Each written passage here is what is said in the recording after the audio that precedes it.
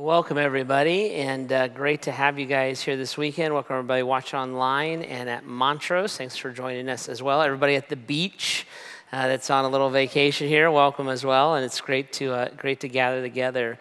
I encourage you guys to pray for our Celebrate Recovery leaders. They're out on a retreat this weekend, so if you don't know what Celebrate Recovery is built specifically for anyone who's struggling with any kind of addiction.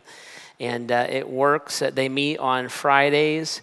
It is a phenomenal group of people. I actually don't think anybody does biblical community better than the recovery community does. Sharing their, you can clap for that, that's awesome. But they share life with each other and they support one another. They're actually a model for the rest of us, honestly, in the church. And so our leaders, our volunteers are out on a retreat, and just keep them in your prayer. They're passionate about what they do. God works in them in great ways, and I just think it'd be great if we remember them as we're going throughout our week. We've been in a series here these last few weeks called Breaking the Cycle, and what we've been doing in this series is we've been talking about how to break out of things in our life that are negative or painful, are frustrating, are sinful. It's addictions, it's the pain of our past, it's dysfunction, it's pain like abandonment, abuse, just all of it. And how do we break the cycles that creates in our life, and so we can be free in Christ, and so that God can put our life on a different path than we might feel like it is right now. And we've been talking about this for the last few weeks. There's lots of this content on the website, on the podcast, on the app, and I want to continue to move our conversation forward this weekend. We've been building this conversation off this foundation, so I just want to hit it real quick so it frames us up a little bit. We've been saying this, that your present is shaped by your past. Your present is shaped by your past. And so God creates us as a whole person. Literally from the time we're in our mother's womb forward, we're being shaped and formed into the person that he wants us to be and the person that he's going to ultimately use for his glory and his purpose. And so that's important to know, that what happens in my childhood, what happens in my family of origin, what happens behind me kind of comes forward into who I am right now. That's the positive things, that's also the negative things, but our present is shaped by our past in those ways. And then we said this, not only is my present shaped by my past, but emotional health and spiritual health are connected.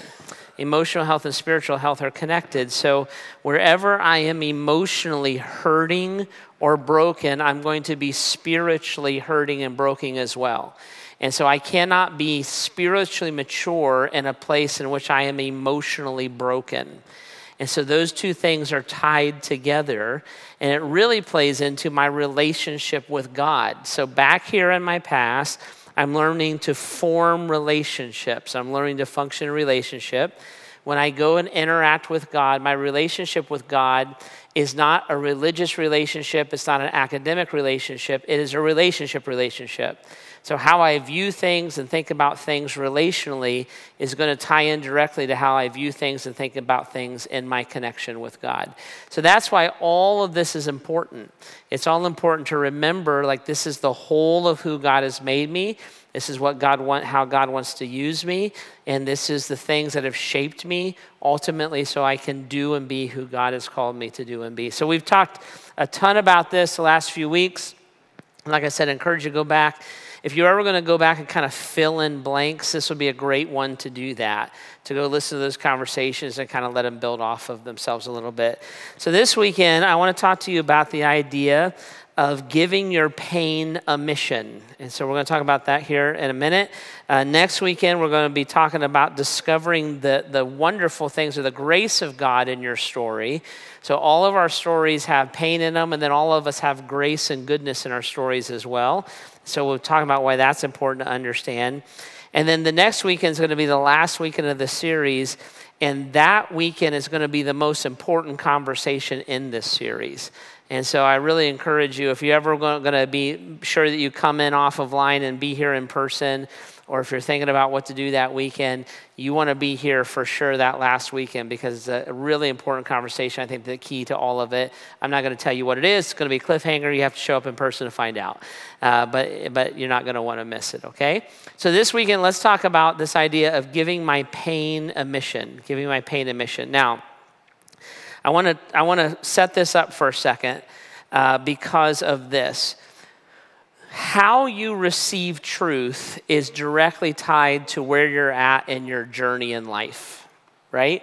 So how you receive truth is directly tied to where you're at in your journey in life. Truth is truth. God's truth is God's truth no matter what, no matter when. So that truth doesn't change. It doesn't fail to be true, but how I receive it makes a big difference, and that's tied to where I'm at in my life. So I'll give you an example of this. When my mom died, she died in her sleep one night. If you had come to me the morning after she died and said, don't worry about it, she's safe and secure in heaven, and that's where she wanted to be anyways, that is a true statement, and I probably would have punched you in the face for saying it to me, right? Because where I was at in my journey, that's not the thing to say to me right then, even though it's true. Now, if you said that to me, that same truth to me today, I might feel comfort by it, reassurance by it, hopeful by that same truth. So I'm going to show you a truth here this weekend, and it's the truth of God's word. We're going to bring it right out of the Bible, but I want you to know that I do not know where you are at on your journey. So I'm going to share a truth with you, but I don't know where you're at. Therefore, I have no way to really know how you're going to receive it. So what we're going to have to do is we're going to have to be gracious with each other, right? So you're going to have to trust Pastor Jeff's heart. I did not get an email about you. This sermon is not about you specifically, right? So you're going to have to trust my heart, and I'm going to trust your heart too, that this may be difficult to receive. It may be exactly what you need to receive, but we're just going to be gracious with each other as we go through life's journey. Does that make sense? Right, so is that a deal? Say deal. Deal. All right, if you're watching online, say deal. Turn off the football game and pay attention to me, first of all. You think I don't know how you watch this online, so first of all, do that, and then say deal. Okay, all right? So we're going to have to just be gracious in those ways, okay? So if I want to be a cycle breaker, and if I want to put my life on a different direction, allow God to use it, what I'm going to have to do is I'm going to have to give my pain a mission. I'm going to have to give my pain a mission. Last weekend, we were talking about 4 choices that we're free to make in our pain. It's up to you whether you want to make them or not, but these 4 choices can set you free if you want to make them. And one of those 4 choices was this. I said to you, if you want to, you can choose to live in the what instead of the why. You can choose to live in the what instead of the why. If you ask me, why did I have to go through the pain that I went through? Why did I have to lose a loved one? Why did I have to deal with a health problem? Why did I have to go through a divorce? Why did my dad walk out on me? Why was our family broken? If you ask me why God did all that, if you press me and we talked about it enough, I would eventually have to look at you and say, I don't know. I don't know why that was God's plan for your life. I know it's a plan. The Bible says God's ways are greater and higher than my ways. His mind is higher than mine. I cannot understand God's mind, but I can choose to trust his heart. So I don't know why, and usually the Bible doesn't tell us why. What the Bible usually tells us is what. What to do with our pain, what to do with our hurt, what to do with our losses, etc. And so I said to you, we have to choose. You can choose whether you want to live in the what or the why. And I said, my experience, this is just Jeff's opinion now, it's not the Bible, my opinion, 30 years of being a pastor, my observation is people who build a home in the why suffer because they keep asking a question again and again and again that cannot be answered, and they suffer.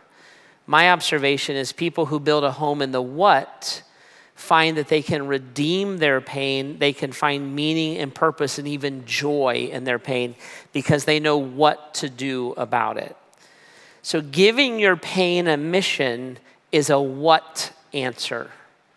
And if I want to be a cycle breaker, giving my pain a mission will help me to break that cycle. It's part of what God wants me to do, right? It's power how God uses my pain. When you go into the Bible, what you're going to find in the Bible is you're going to find a pattern in the Bible. And you're going to find it from the very beginning of the Bible, the book of Genesis, all the way through the end, the book of Revelation, Old Testament, New Testament, the nation of Israel, the church, all of it. You're going to find the same pattern. And the pattern you're going to find is that God uses broken people who are in pain to communicate his love and truth to other people who struggle in the same way. And you're going to find this story again and again and again. So one of the big guys in the Old Testament is Moses, 10 Commandments, Moses. Moses had a very difficult life. Moses grew up in extreme ethnic and racial tension. The people that Moses, his culture and his ethnicity he was born into were enslaved by the Egyptians. But then Moses was adopted by an Egyptian person and lived in the Egyptian palace. So what that meant was his enslavers were his adopters.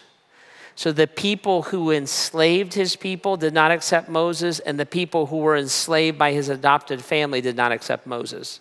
It's a very difficult way to grow up. And Moses would have lived in that tension. He was a man without a people and a man without a country. And what you see is that God used his experience of brokenness and pain to bring freedom to the people just like him. Moses was uniquely positioned by his pain and difficulty to speak to the enslavers and to lead his own people that were enslaved. Only Moses could have done that. And you see God utilize his pain. You see this in the character in the Old Testament, Joseph.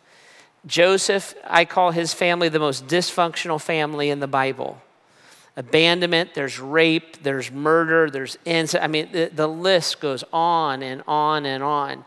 And Joseph winds up being sold into slavery, and he winds up being in a position where he is able to rescue the people who sold him into slavery. And God utilizes that pain. In fact, the Bible says what was meant for evil, God meant for good. He utilizes that brokenness pain. Look at the Apostle Paul. The Apostle Paul was prideful. He was self-righteous. He was lost in religious confusion. God utilized that background so that Paul could explain Jesus to people who were also self-righteous and lost in religious confusion. The Ruth in the Old Testament. Ruth was a widow in the Old Testament. That would have meant that she found herself in economic insecurity and social insecurity. And God used that so she could rescue her mother-in-law, Naomi, from the exact same situation, which was actually worse for Naomi because she was an older woman and Ruth was at least young and could remarry. And we could literally sit up here like the whole weekend, and I could tell you example after example after example where God looked to broken people who had all kinds of issues. Some of them were imposed on them, and some of them were self-imposed. And God used their brokenness, and he used their pain, and he used their story to uniquely help other people who were like them. And you'll see that again and again and again. God calls people into the places of their brokenness and pain, because those people can uniquely, we would say, make Jesus make sense to those people who are broken and in pain. And they speak from a place of experience. They speak from a place almost of like a moral authority. They've gone through it also. And they can cause Jesus to make sense in a unique way to people who've gone through the exact same things in their life. I wrote it this way in our notes. God uses our misery to equip us for our mission. He uses our misery to equip us for our mission. And he uses our pain so that we can be on a unique mission for him, right? Now, this is my observation. Again, this is Jeff. This isn't the Bible. My observation is this. The most effective cycle breakers are on a mission. They give their pain a mission. And what motivates them and helps them to break the cycle is that they're doing it for someone else. And I bet you that's true of you. When you look and say, all the dysfunction of my childhood, I don't want my children to grow up this way. All of my struggles with addictions, I realize it's hurting the people around me. All of the ramifications of my abuse, I realize it is wrecking my marriage, and I don't want to wreck it. I don't want that to happen to her or to him. And most of the time, most cycle breakers would look and say, my pain's on a mission. I'm going to do something with this. And there's someone outside of themselves that they've looked at and said, I'm motivated, I'm excited, I desire to change. My love for Jesus, I want to serve and follow and be used by Jesus. And cycle breakers are on a mission, and they're motivated for someone else's benefit, right? And it's what drives them to motivate them or even to begin to break the cycle in the first place, okay? That is giving your pain a mission. I'm going to use it. I'm going to redeem it. I'm going to do this because I see that same pain in you, and I want to bring the truth and the hope of Jesus to you that I've found for myself, okay? Now, this is what happens. When we give our pain a mission, it changes how we interact with our pain and our brokenness, right? So I wrote it down this way. When I give my pain a mission, pain loses its predominance in my life. When I give my pain a mission, pain loses its predominance in my life. This is what happens. Pain and brokenness and dysfunction and just kind of however you would say it, when that is flared up in our life, it is the thing that is in our face all the time. And when I have gone through pain, when I've been abused, when I've been abandoned, when I've been betrayed, when I'm fighting it, it is in my face all the time. And what we're generally taught to do is pay attention to that pain. That pain is what happened to you. That pain is who you are. That pain is now your identity. And God would come in and argue pretty strongly, and he would say, listen, your pain doesn't define you. It refines you. I am not my failure. I am not my pain. I am not my abuse. It's a part of my story, but it's not the whole of my story. When I take that pain and I take those circumstances in my life and I put it on a mission and say, I'm going to use this or allow God to use this in my life, what it does is it takes that pain and it loses its predominance in my life. So a few years ago, actually it was the first weekend of the shutdown with COVID, I cut my finger off. So I was home, everything was shut down. Heidi and the kids were all in Florida. They had gone to Florida without me, and I was going to join them. And then all of COVID and all that kind of stuff shut down. So I said, you guys stay down there. I'll just have to stay up here and try to oversee things at the church. But I was home because we weren't allowed to do anything. And so I went home, and I like to, when I'm home and I'm stressed out, the way that I relax is I like to do landscaping. And so I love landscaping. I especially love rocks. I have this thing with rocks. And so I like to use stone and make all these hardscapes and stuff like this. And so I went home one day to try to burn off some stress, and I was building a landscape feature, and I was moving this barn stone that weighs, they probably weigh 150 pounds, maybe 500 pounds, something like that. And I was moving this barn stone around, and I was trying to twist this barn stone into my tractor bucket so that I could move it somewhere. And I had gloves on, and I had it's kind of cold outside. It was March, but it was kind of sunny, and so I'm working out there. And I'm not sure what happened, but somehow I twisted this barn stone. Something slipped. It pinched my finger between the stone and the bucket of my Kubota, and it cut my finger off. And so I kind of immediately realized what happened. I jumped up. I'm jumping in the yard, in pain. I ripped the glove off that was on, and the whole flap of my finger just went like that. And it was bloody, and you could see the bone, and it was just waving there in the breeze. And it was, just think about it. Just visualize all that, right? So that what was going on. But I'm home alone. Like, what do? I can't yell. I can't call Heidi. Like, I'm home alone. And so I'm laying there with my finger flapped open, and I thought, well, I need to go to the hospital, but do you dial 911 when you cut your finger off? Like, it doesn't seem like that bad of a thing. So what I did is what my father taught me to do, got a paper towel, and I wrapped it up, and I was like, we're going to the hospital. So I hopped into my truck. I'm kind of doing breathing exercises because it hurt something horrible. And I go to the emergency room. I get into the emergency room. They have me come back, and they're like, Mr. Bogue, what seems to be the problem? I'm like, well, my finger, and it's this one. So I cut my finger off, and I think this is my problem. And they're like, okay. So they start looking at my finger. They're moving stuff around on my finger, like the nerve's exposed. They're clean. I'm like about ready to lose my mind. Like the pain is just through the roof. And so they start running my vital signs, and they were like, Mr. Bogue, you seem to be sweating. Do you have a fever? I'm like, no, I cut my finger off, so that's why I'm sweating. And then they took my blood pressure. Like, your blood pressure's high. I'm like, that's cause I cut my finger off, you know? And then they were like, have you been exposed to COVID? I was like, no, but I have been exposed to cutting my finger off, right? It's very clear why I'm in here right now, and I need some help. So they're messing around with it. I'm like, can you give me some pain medicine? They're like, not until we examine it. I'm like, can you give me a shot of whiskey? Can you give me something like to help me with my finger? They're like, no, we can't do any of that. And so they're moving it around, and I'm laying there. It's throbbing, it's burning, this shooting pain's going up my arm. It's horrible. And I'm like, when are we going to, do something with this? They said, because you crushed it, we have to take an X-ray. Because if you broke the bone and dirt gets in the bone, you're going to lose your whole arm. I was like, okay, well, let's go ahead and get an X-ray then. And they said, okay, it'll be a few minutes.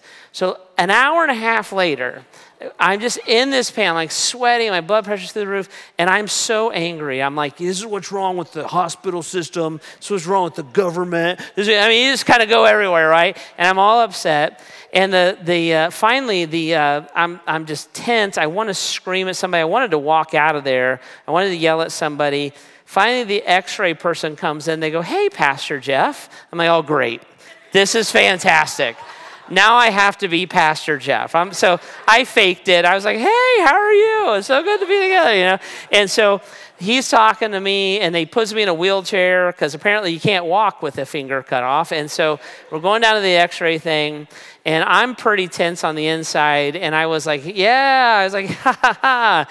guys a long time to take an X-ray. And he goes, there was this accident. And he started to describe it to me and how this person was fighting for their life and how he saw all of this, and actually he was kind of upset about it. And then he was like, he's kind of open. Now suddenly I'm his pastor, and he's sharing all this of his emotional pain with me, and he goes, can you pray with me about that? And I said, of course. And so I was about ready to pray with him. And right when I was going to pray with him, he moved my finger. So I was like, dear Lord, help Bill, kind of thing, right? Now this was fascinating. This was fascinating. When I started to pray for him, my pain started to be managed. See?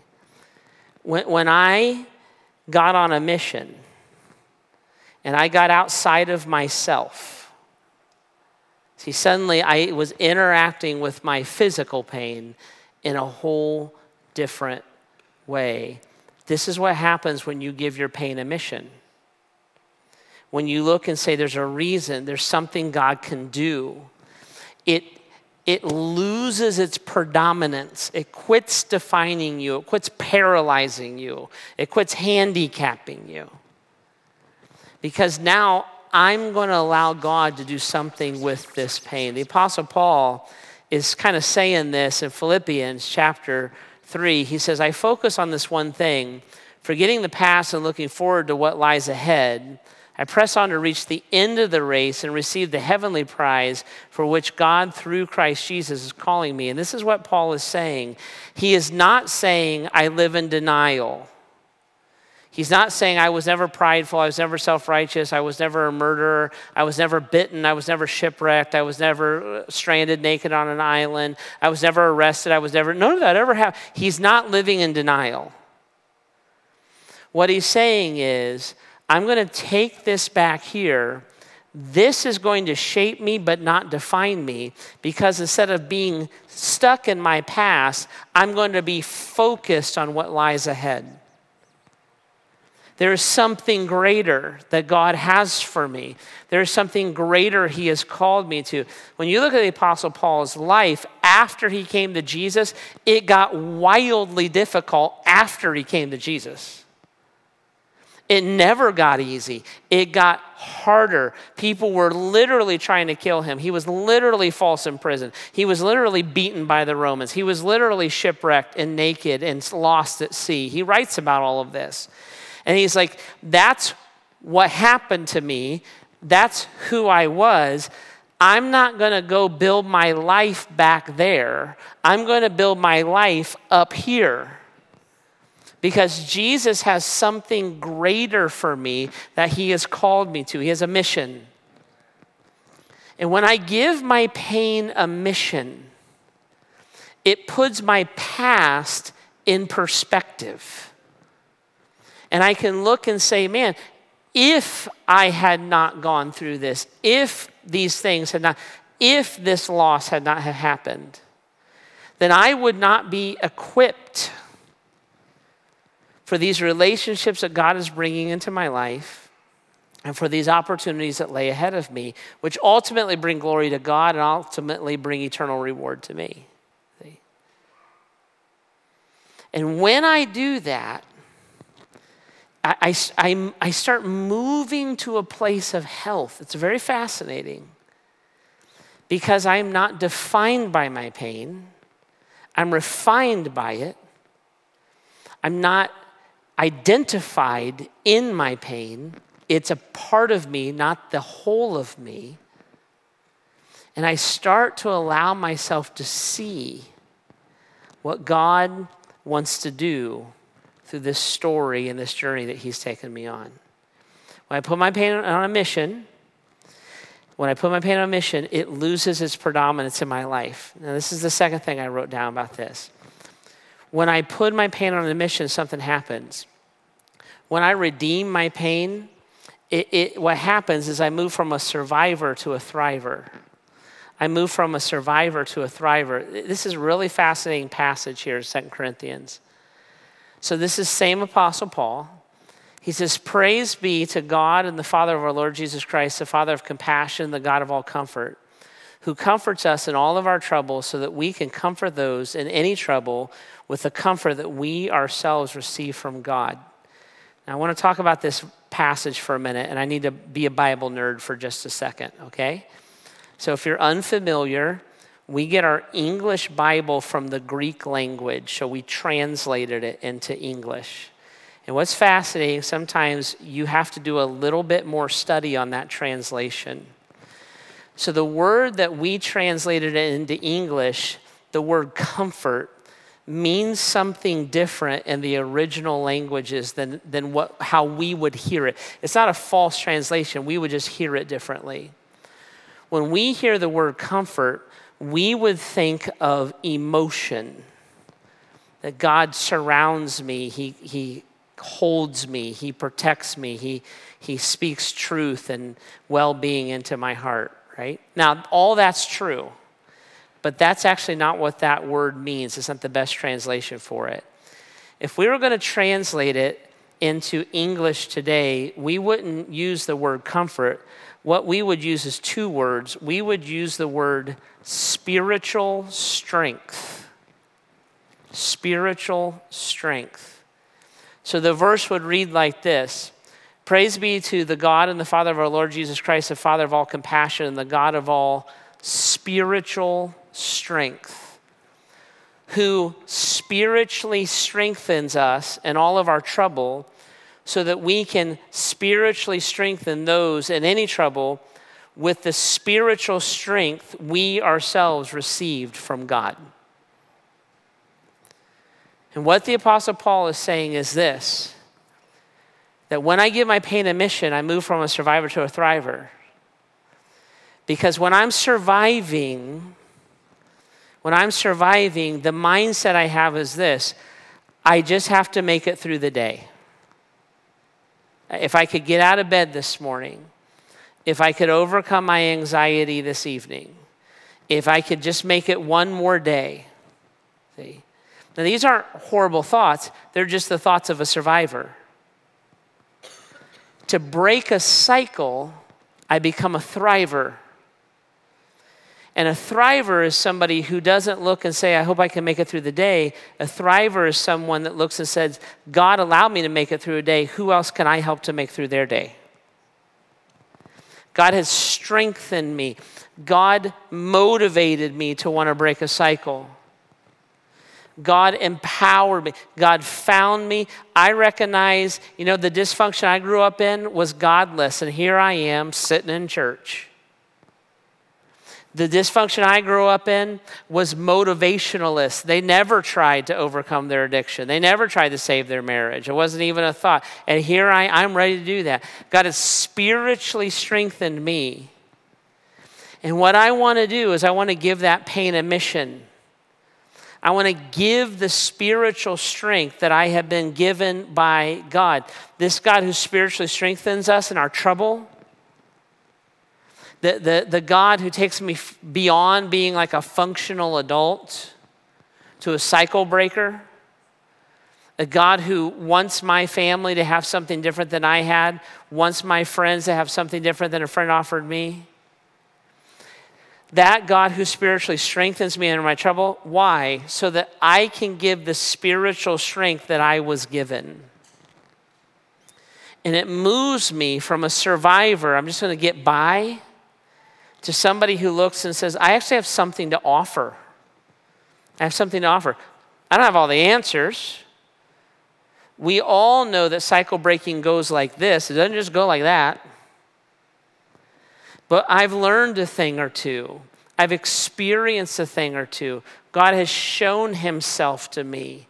I have gone through something that other people haven't gone through, so much so that I can actually recognize your pain without you ever telling me you're in it.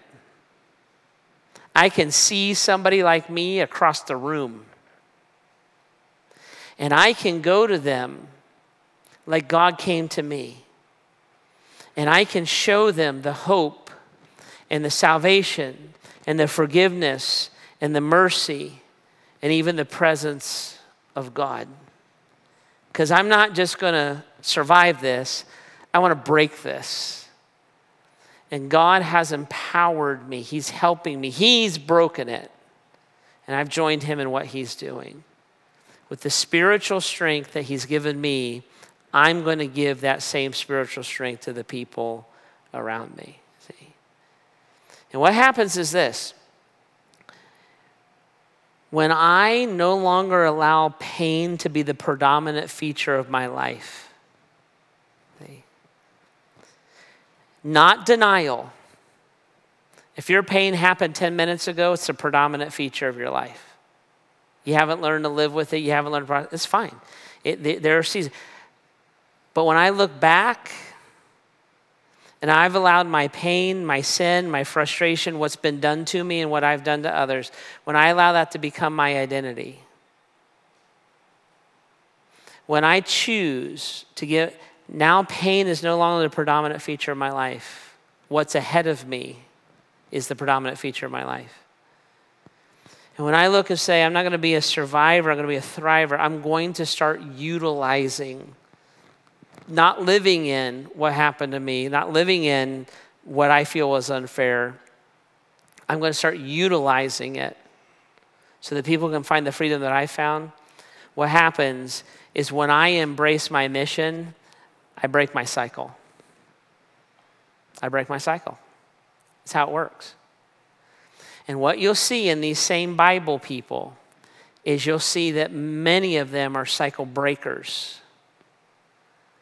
Paul would have been raised in a prideful, self-righteous, legalistic, spiritually confused home.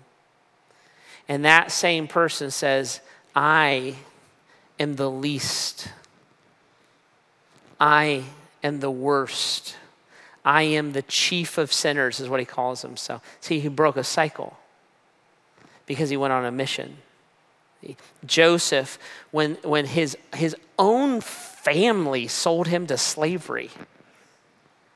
And when they came to him now begging for food, he looked at them and he said, what you intended for evil, God intended for good. He broke a cycle. He rescued his father, his brothers, and actually the whole nation. And we could go again and again and again and again and again through the scripture.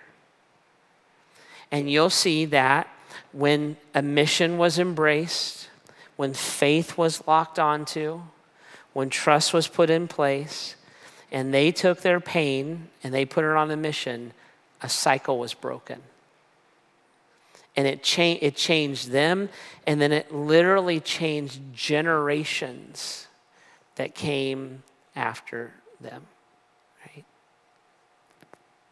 Now,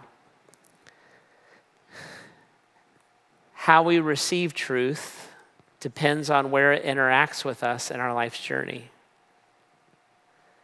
So that's the truth. That doesn't mean that it's easy to receive. What I want you to see is that God can do something greater than you can ever imagine that he can do. See? The world around us would look and say, you know what? You are what happened to you. You are an abuse victim. You were sexually abused. You were physically abused. And you know the person most likely to repeat abuse is one who was abused. So God would look at you and say, I know what you went through. Let's give it a mission. Because nobody has empathy for an abuse victim like one who's been a victim of abuse. And I know you, and you know me, and I can free you, and we can break this. You got choices, and I'll empower you with it. See? And I have spiritually strengthened you so that you can spiritually strengthen another. If you're grieving, if you lost someone, nobody has empathy for someone who has lost someone more than someone who has lost someone. Nobody knows what's behind that grief. Nobody knows that it doesn't matter how old your mom was when she died. She's gone. Nobody knows. Nobody knows, like someone who's lost someone, that when you're going through grief, it feels like depression, it feels like temper, it feels like anger, and it's really grief. Nobody knows that unless you've lost someone. And as you've gone through grief and you've found hope in Christ, he has strengthened you. Nobody can bring spiritual strength to someone who's lost someone like someone who's lost someone. If you've gone through an injustice, no one is more passionate about justice than someone who has suffered injustice. No one knows what the real answers are better than someone who's had to find the real answers for themselves. No one can move issues of injustice into issues of relationship and reality and out of slogans and politics more than someone who has been treated unfairly for whatever reason throughout their life. So when God looks at you and says, do justice, love mercy, walk humbly with your God, you understand that on a level that other people cannot and other people have not yet, but that's the answer that they need. And your story is what gives you the moral authority to bring an answer. See how it works? Nobody understands addiction like an addict. Nobody, when somebody looks at an addict and says, why don't you just quit? Nobody understands how difficult that is. Don't ever touch that drug. Don't ever touch that alcohol again. The rest of your life, never once ever. No one understands that battle. No one understands euphoric recall. Nobody understands the pressures of environments. Nobody understands how difficult it is to change friends. Nobody understands that, like somebody who's an addict. And why did God let you go down that path? Why did he call you out of it? Why has he empowered you? because the spiritual strength he gave you, you can now give to the people around you. Nobody understands the person who's struggling like the person who has struggled. And when you give your pain a mission, and you say, I'm going to redeem it, I'm going to allow God to use it. See? What you're doing when you do that is you're joining almost every person mentioned in the Bible, and you're joining every other Christ follower who's ever walked the planet. Because this is the essence of really what it means to follow Jesus. See? It is not coincidental that Jesus endured pain. Why did Jesus have to suffer and die? Why couldn't he have been born on Christmas, or even just come down as an adult? Be like, you know what, I'm 33. Oh, I'm Jesus. And 3 days later, I'm crucified. Why did he have to be betrayed by his friends? Why did he have to suffer the death of his earthly father, Joseph? Why did he have to take responsibility for his whole family because he was the oldest son? Why did he have to feel the sting of betrayal when Peter denied him 3 times? Why did he have to feel abandoned when all of the thousands of followers fled from him after he said he was God? Why did he have to suffer injustice? Falsely arrested, falsely tried. Why did he have to be beaten? Why couldn't they have just crucified him? Why did his beard have to be pulled out? Why did they have to spit upon him? Why the crown of thorns? If all he had to do was die, how come all of that? And then why wasn't he shot? Why did he have to linger on a cross and bleed out for hours only to suffocate in this fluid building up in his lungs? Why? Because, the Son of Man suffered because when we look and say, God, you don't know me, you don't understand me, he can look and say, but I do. I do. I know how hard this is. I know how unfair it is. I know what it's like to be under God's plan, not your own, because I even asked my Father to change the plan, and he said no. But I also know the joy set before me. I endured the cross because I was on a mission. And I can see in hindsight now how my Father redeemed that mission. I can see you, and I can see that you need me, and I can see that I make sense to you and you make sense to me because we've walked a mile in each other's shoes, so to say, because I suffered. So to follow Jesus, Jesus says what you're going to do is you're going to join me in my suffering. Well, why do we have to join him in his suffering? Because it gives authority to the mission. Because it gives relationship to the mission. Because nobody understands a person in pain like a person who's been in pain. See? And if I choose to adopt that, and all the saints of old that we would call Bible heroes, in one sense or another, adopted that, and I choose to put my faith in it, and I choose to give my pain a mission, you break a cycle. You break the cycle of sin, you break the cycle of dysfunction, you break the cycle of pain. Because you're doing something that only you are equipped to do. Okay? All right. The band's going to come out and they're going to move the platform around for us. And so just bow your heads and close your eyes for a minute. We're going to sing this beautiful song about who God is and how he sees us. It's comforting.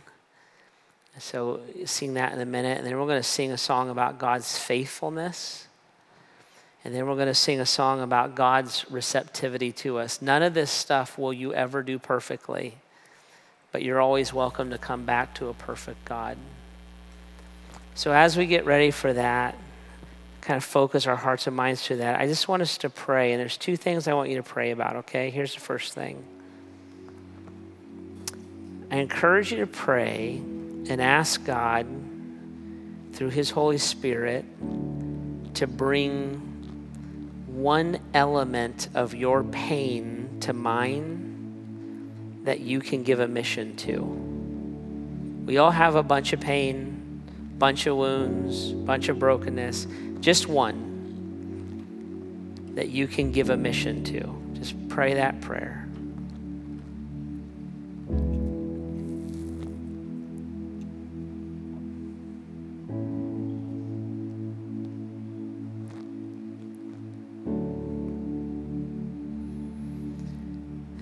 And as you have that in your mind,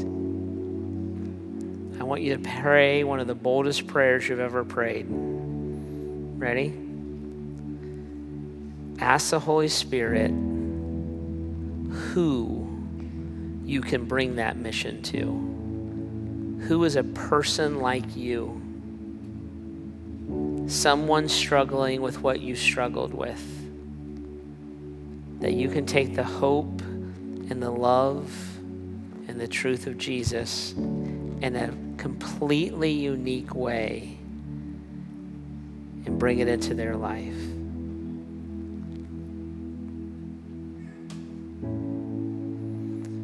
And Lord, as you bring this all to mind, would you let us receive your love? We want to love you with our heart, our soul, our mind, our strength, God. And in the place of our pain, our brokenness, our sin, whatever it is, God, let us see what's ahead of us. And then, God, would you help us to see that neighbor that we need to love as ourselves? And would you begin to cultivate a passion, a compassion, a plan, a boldness, whatever is required, God, to press into their life, to journey with them, and to share with them the spiritual strength that you have shared with us.